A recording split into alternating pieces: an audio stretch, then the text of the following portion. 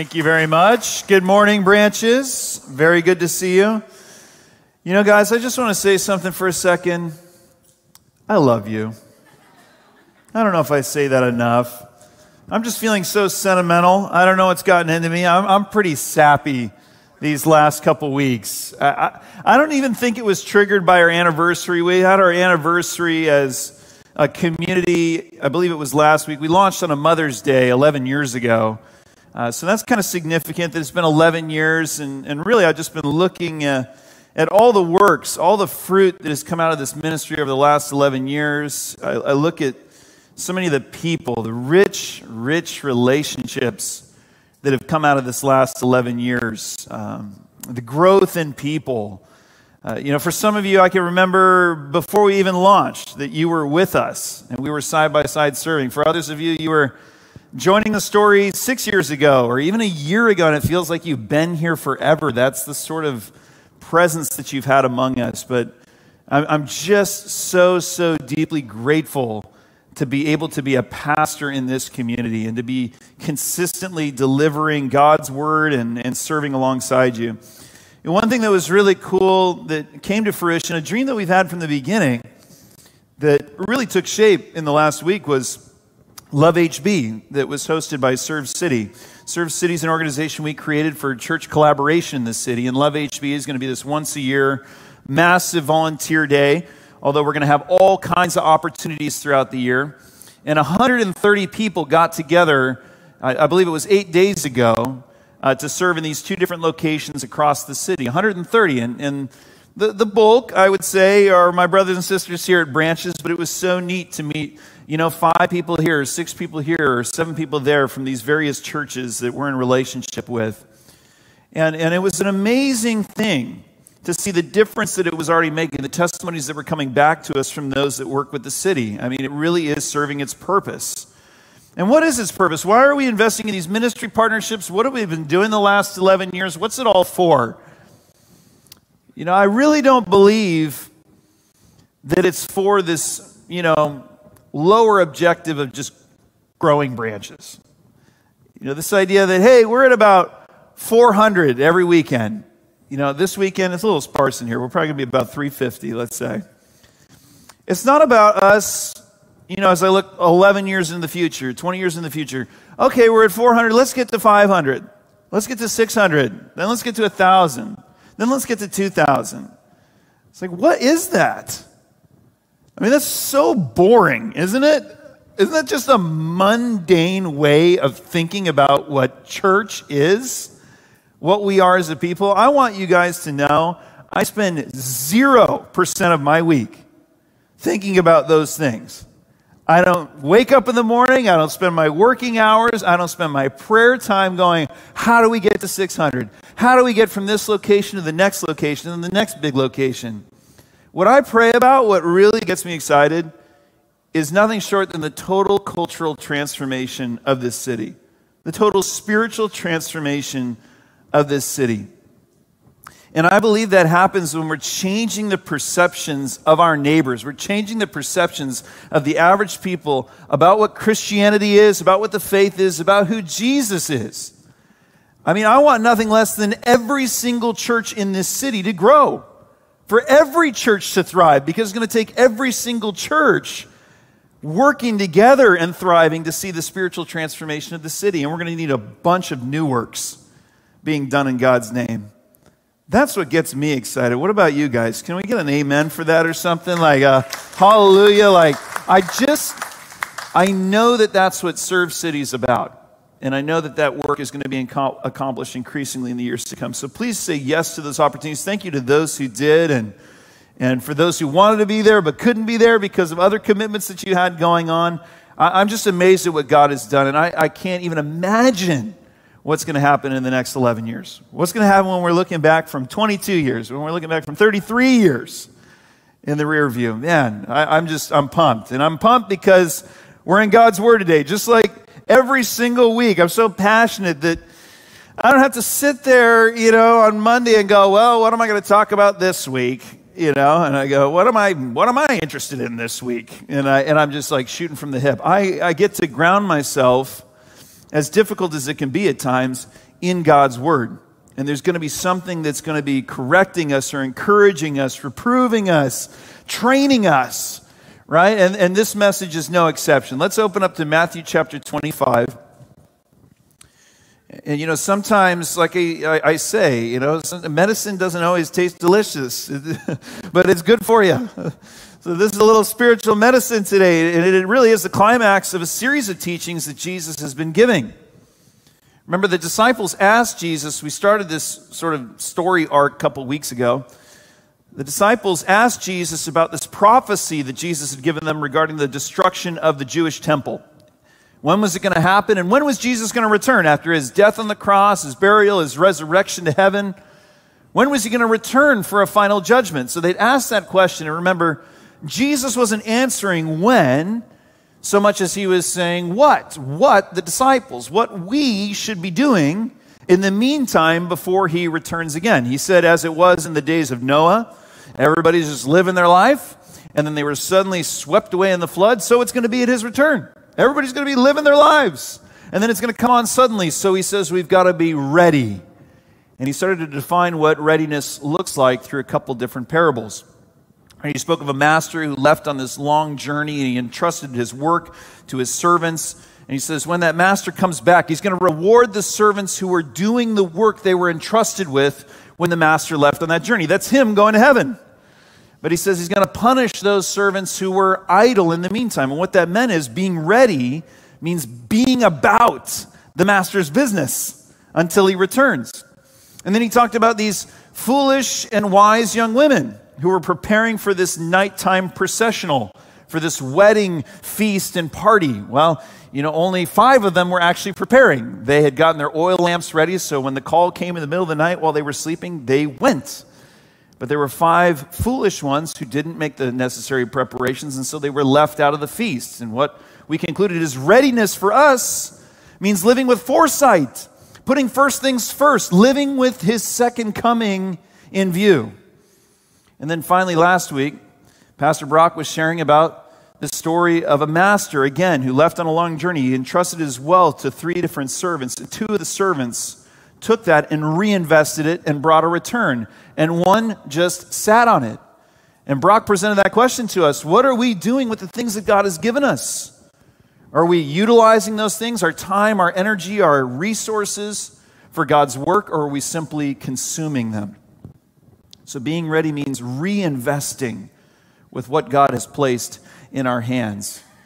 These are all messages that explain what it looks like to live ready for Christ's second coming. Now this week, Jesus is going to finish off that set of teachings. He's going to help define, okay, we were told we need to be about the Master's work. What's the Master's work? And we were told we need to live with foresight and put first things first. What are those first things? We were told we need to reinvest, not just consume. What are we investing in? Jesus is defining all that. Let's read Matthew chapter 25, starting in verse 31. When the Son of Man comes in his glory and all the angels with him, he will sit on his glorious throne. All the nations will be gathered before him, and he will separate the people one from another as a shepherd separates the sheep from the goats. He'll put the sheep on his right and the goats on his left. Then the king will say to those on his right, come, you who are blessed by my Father, take your inheritance, the kingdom prepared for you since the creation of the world. For I was hungry, and you gave me something to eat. I was thirsty, and you gave me something to drink. I was a stranger, and you invited me in. I needed clothes, and you clothed me. I was sick, and you looked after me. I was in prison, and you came to visit me. Then the righteous will answer him, Lord, when did we see you hungry and feed you, or thirsty and give you something to drink? When did we see you a stranger and invite you in, or needing clothes and clothe you? When did we see you sick or in prison and go to visit you? The king will reply, truly I tell you, whatever you did for one of the least of these brothers and sisters of mine, you did for me. Then he will say to those on his left, depart from me, you who are cursed, into the eternal fire prepared for the devil and his angels. For I was hungry, and you gave me nothing to eat. I was thirsty, and you gave me nothing to drink. I was a stranger, and you did not invite me in. I needed clothes, and you didn't clothe me. I was sick and in prison, and you did not look after me. They also will answer, Lord, when did we see you hungry or thirsty or a stranger or needing clothes or sick or in prison and did not help you? He will reply, truly I tell you, whatever you did not do for one of the least of these, you did not do for me. Then they will go away to eternal punishment, but the righteous to eternal life. Jesus starts this very heavy and serious teaching in verse 31 by setting the scene. He says, when the Son of Man comes in his glory and sits on his glorious throne. He doesn't say when that will occur. Remember, that was the question. He doesn't say when it's going to occur. He said earlier, no one knows. I've been repeating it every single week. No one knows. But he does explain what will occur after that happens. All nations are going to be put before him. That means everyone is going to be before him. I don't know if you've ever been in a large crowd. This is going to be a very large crowd. I've been to a concert. I've been, to the airport. Those are times I've been in a large crowd. I don't know. Maybe you guys have been to like a political rally at Washington, D.C. or something. Hundreds of thousands, millions of. Can you imagine what it is when all nations are gathered before him? There's just this massive group of people. Picture yourself embedded in that crowd. And then it says there begins to be this separation that's occurring in the crowd, like a shepherd would separate sheep from goats. And in the Middle East, in the ancient world, and today, sheep and goats, they pasture together. They're not divided from one another. They'll just be mixed in a group. And that's sort of what life is like. Those who are going into eternal life, those who are going into eternal punishment, we're all just hanging out together. We're in this world. It's a mixed bag, and we don't know who's going where. It's sort of like what Jesus said in Matthew chapter 24, like in the days of Noah, where everybody's just living their normal lives. But when he returns, two are out in the field, one's left and one is taken. The two are working in the grain mill, and one's going to be left and one's going to be taken. And so here, there's going to be this separation. Life's mixed, but at this time, you could almost picture it like, two different corrals set up for these different animals, right? And here the sheep are going this way, and here the goats are going that way. There's these two groupings of people that are beginning to emerge. And no one at this point knows why, what is going on in this. They just know that they're moving with this crowd or they're moving with that crowd. They're being directed one way or another. But when they get to the right, he actually turns to them and he says in verse 34, come near. You who are blessed by my Father, receive your inheritance prepared for you since the creation of the world. Like, this has been the plan from the beginning, what you are about to experience. Come on in. You are blessed. You are happy, right? You're in a good place. What's about to occur? Come share in my kingdom. Come share in this rule and reign. Literally, it's like, hey, come receive this kingship alongside me. Why? Because I was hungry and you gave me something to eat. I want us to really think about these statements. I was hungry, and you gave me something to eat. Can you put it on the screen, please? So that we can see these statements. Think about it. I was hungry, and you gave me something to eat. I was thirsty, and you gave me something to drink. I was a stranger, and you invited me in. I needed clothes, and you clothed me. I was sick, and you looked after me. I was in prison, and you came to visit me. Now, one of the interesting things about this passage is the response of both the righteous and the wicked later on. They're completely unaware. The righteous say, when did we do these things for you? Were you in disguise? Did we miss you when you were there? Like, we didn't see you while this was happening. And the king will reply in verse 35, whatever you did for the least of these brothers and sisters of mine, you did for me. Now, I tried to think, are there any relationships in my life where if someone was to serve that individual, it's like serving me? And all I can think about is sort of my closest relations, my wife and my kids and my parents. Like, those are the most valued people in my circle. So for the king to say, serving these individuals, the lowly, the least of these, is something that he receives directly, think about that association, how valued they must be in his eyes. And certainly the reward proves that, as he's telling those who serve them, come in, receive this kingship alongside me. And all's happiness and blessedness until the king turns to those on his left, the goats, and says, depart from me. It's the opposite of come to me. You who are cursed, instead of you who are blessed by my Father. And they're to be cast into eternal fire prepared for the devil and his angels, which is cited in Revelation 21:8. Now in Revelation 21, individuals are cast into the lake of fire, the second death, because of sins of commission, sins that they committed.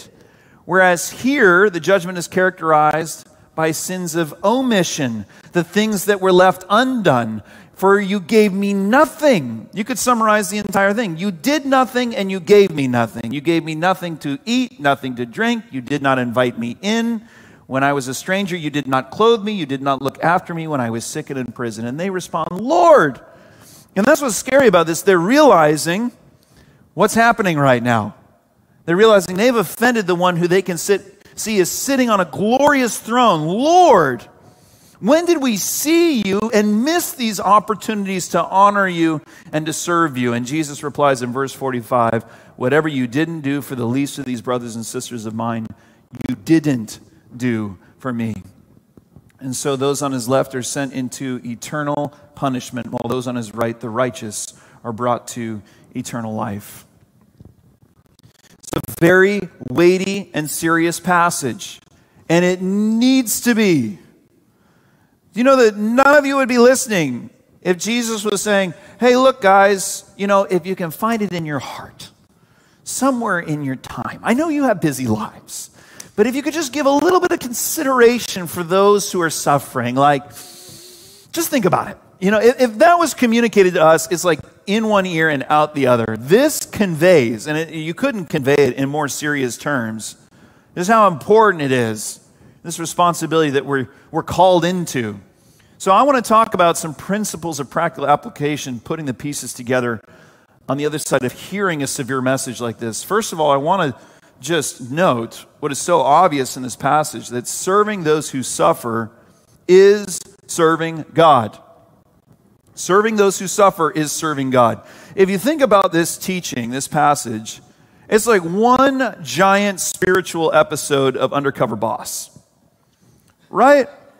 I mean, you guys understand the premise of Undercover Boss. The CEO disguises himself as the new hire and is trained by the workers at the lowest level of the organization. And he sees sort of principles and practices of the organization. And the folks that are training them, they are themselves. They have no idea that that's the boss. They have no idea that there's all the hidden cameras, so they just behave as they would behave. And you see if they're cutting corners, you see if they're speaking poorly about management, or you just see them being a rock star. You see them being the most incredible human beings ever, right? And some get fired and some get brought to another level. They get promoted.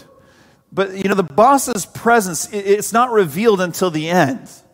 The boss's presence all throughout the episode is simply revealing the character of these different individuals as the episode goes on. Again, they're not changed in any way because that boss is there undercover. Like, they're either going to perform like they always perform, which is poorly, or they're going to perform great, and everyone's going to see it on national TV.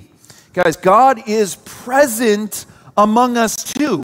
And he's not sitting on the throne in the CEO's seat looking from the top down, missing what's happening on the ground. He's looking at what's happening from the bottom up in society.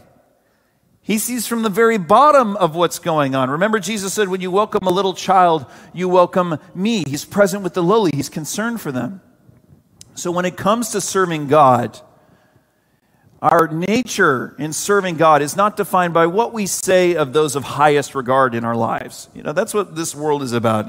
Who are you rubbing shoulders with, and what do they say of you, and what do you say of them, and what are those, how can you climb higher and higher and higher? Our nature in serving God, it's not defined by what we say of those of highest regard in society. It's defined in how we treat those of lowest regard. what we do with the people of lowest regard. You know, when I meet people, they usually don't know I'm a pastor. They interact with me for a while, and then inevitably, one of the American questions is, what do you do for work? You know, that's one of the first things you talk about when you meet someone. And I say, I'm a pastor. And a lot of times that will result in people beginning to repent on the spot for the things that they've said in the conversation up to that point. You know, and one of the things a lot of times, oh, I'm so sorry, I cursed earlier. And I go, yes, my virgin ears. I've been, tainted by your presence. Yeah. Come on. Yeah. Unless that's the first time I ever heard that word. I don't know what that is. No, but their demeanor changes when they find out I'm a pastor. And their behavior changes. But are they a different person? And conceivably the wicked, if they knew that it was God that they were neglecting, they would have changed their behavior. But the righteous, they also were ignorant that it was God they were serving. They were just living their righteous life. And so their character was revealed, and they ended up unwittingly serving God himself. Serving those who suffer is serving God. And that's the call of all of us. Serving those who suffer is our personal responsibility. I want you to understand that. I need to understand that. Serving those who suffer is our personal responsibility. It's the call for all of us. Remember, he says, whatever you did for the least of these you did for me. Whatever you didn't do. So I hear that whatever I didn't do. That's what you have to hear when you hear Jesus saying that. In the past, I think it was really normal for us to just sort of write a check to a cause and say, well, I can't do it. I don't have the time, so let me support someone who does have the time to do these various things. And certainly we have a responsibility to support all of our ministry partners as they facilitate our engagement in these activities. You understand, this isn't the corporate world. This isn't about delegation, through your check writing. You can't tell your administrator, hey, administrator, will you go handle this for me? Someone else. I'm going to get someone else to go do this stuff for me. There's no delegation here. This is our job. This is your job as a Christian. This is my job. You can't say, well, I go to branches and I support branches and I sit near a bunch of people who do these sorts of things. So thereby, by association, I've checked the box. No, what you did or what you didn't do. I can't say, well, I'm the pastor and I teach these things. So it's a congregation filled with people who are doing these things. You see how I can go just in this cyclical thing where everybody's expecting that someone else is doing this and no one's doing it? But it's not about you or me. It's about all of us. This is our job. And I don't want to say it's our job because that diminishes it. This isn't our job. This is our calling. This is what it means to be a Christ follower. We meet the needs that present themselves to us. We bring people along and into our lives. And what's amazing about this is it's all so uncomplicated. Serving those who suffer is uncomplicated. It doesn't take a lot of study. It doesn't take you having a good singing voice and song like in our worship songs. You think, oh, I don't have the talent for that. Me neither, but we don't need it, right? It's not study. It's not these talents. It doesn't take a degree. It doesn't take intelligence. It doesn't take intelligence. Think about that. It doesn't take enormous amounts of money. It doesn't take influence. It doesn't take any special abilities, charisma, or charm, or being an extrovert. It doesn't take age or wisdom to do what is being expressed here. Clothe, feed, invite in, visit. I don't see anything you need a master's degree for. I don't see anything in here that you need a special spiritual gifting for. What do these actions require? A willing heart. That's what it requires from someone who wants to serve. It requires someone who wants to live a life of compassion instead of a life filled with consumption. And I suppose it requires one other thing that we have a really hard time giving up. It requires time. We only know one thing about the goats in this passage. We only know them by what they didn't do. I wonder, what did the goats do? What did they do with their time? I mean, you could conceive that they lived wonderful lives. They lived busy and self-satisfying lives. They were wealthy and they did well in the workplace and they were spoken well of in the workplace, and they were married and they had kids, and all the kids were involved in all the extracurriculars, and everybody was fit and everybody was beautiful, and they did well with their finances, and had great retirement and went on a lot of trips, and that was like the criteria of what this life is about by the world's standards, right? But when it came to the next life and its criterion, they were only known for what they didn't do. We got to be careful that the chase and competition for the blessed life, the happy life, according to the standards of Orange County, doesn't ultimately lead to a life that's cursed. See, all that time and all that money and all that fun kept for ourselves, it's like it all rots. We would call that the blessed life. But Jesus says that's cursed because of what you didn't do. But when we take all those resources and we give to the sick, to the stranger, to the prisoner, to the refugee, to the one in need, it's like it grows into this eternal joy.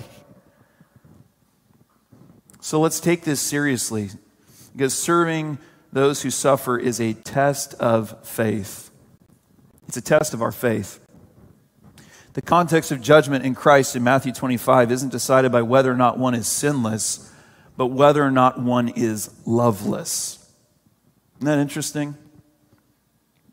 The context of judgment here in Matthew chapter 25 isn't based on whether or not one is sinless, but whether or not one was loveless. The righteous aren't characterized by their lack of sin, for it's by grace they're saved. I mean, it's only through Jesus' work on the cross that any of us are going to see and know and experience heaven.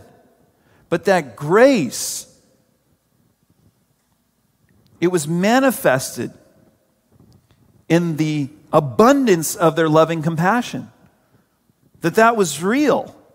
Well, for the goats, they were marked by the absence of that loving compassion. This teaching isn't unlike what James says. He says, how can you have faith in Christ and say you don't have any deeds? Can that faith save someone? He says in James chapter 2, suppose a brother or sister is without clothes and daily food. It's like it's pulled right from Matthew chapter 25. If one of you says to them, go in peace, keep warm and well fed, but does nothing about their physical needs, what good is it?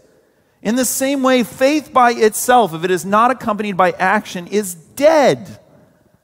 So you and I can debate the importance of obedience and loving action in Jesus' teachings and how that lines up with salvation by grace. And, we can get really theological. Leave it to a theologian to complicate something that Jesus made very simple. Because to me, I want to just read the word and take it at face value, what Jesus is saying. And it seems very clear to me. And I don't need, and we don't need to justify inaction. The only way any of us is going to experience salvation is through faith in Christ. It's through the grace of Christ won for us on the cross. But without love, our faith isn't real. It's not real.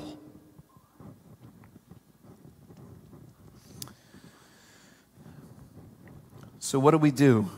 If you say, I've missed some opportunities, we've all missed a lot of opportunities. But when we understand what Jesus is saying, we say, okay, today, I'm going to be aware of more opportunities. I'm going to seize those opportunities put in front of me. You can go to Africa. You don't have to go to Africa. When one of your brothers or sisters loses a job in this community, you respond to it. You do something about it. You know that there's a stranger in your neighborhood. You know that there's somebody who's isolated. You see them. If you don't see them, you will now see them. You know that there's someone that you need to invite in from your office, from your workplace, from school. You know it. You see them. If you haven't seen them, you will see them. They're there. We're embedded all around it. Someone in your life is going to get sick. Are you going to be there? Are you going to see on the other side of that sick person Christ himself who you are serving in those moments? Some of these things aren't going to fall in our lap, maybe. I've had some family members in prison. I don't know if you have. Maybe that'll come to you, maybe it won't. Maybe you've got to go to it. But when we know that this is the criterion, what Jesus is looking for at this moment, the most key moment in all of our existence, we got to put first things first. We got to be ready. Let's reflect on this together in prayer. Let's pray together.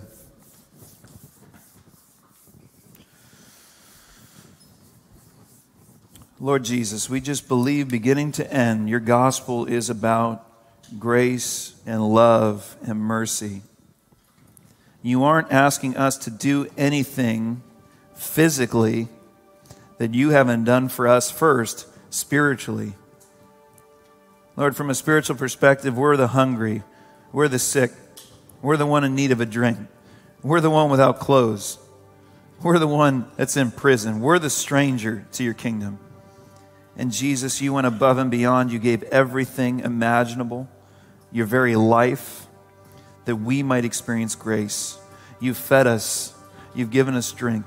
You've clothed us. You've invited us in. You treated us not like a stranger, but your children. Lord, you have loved us. You have welcomed us into your kingdom. There's a promise that awaits us to be drawn even closer to you, to share in your eternal joy, to share in your eternal kingdom. And the one thing you're looking for in our faith and our trust that's going to be validated in our lives is love. Lord, this is only challenging for us because we know our own weakness. This is only challenging for us because your Holy Spirit hasn't formed in us fully the heart of Christ. What you're calling for here is not a burden. It's the blessed life. It's the life of loving compassion that you express toward us. Lord, instead of us commiserating about the past, we have now.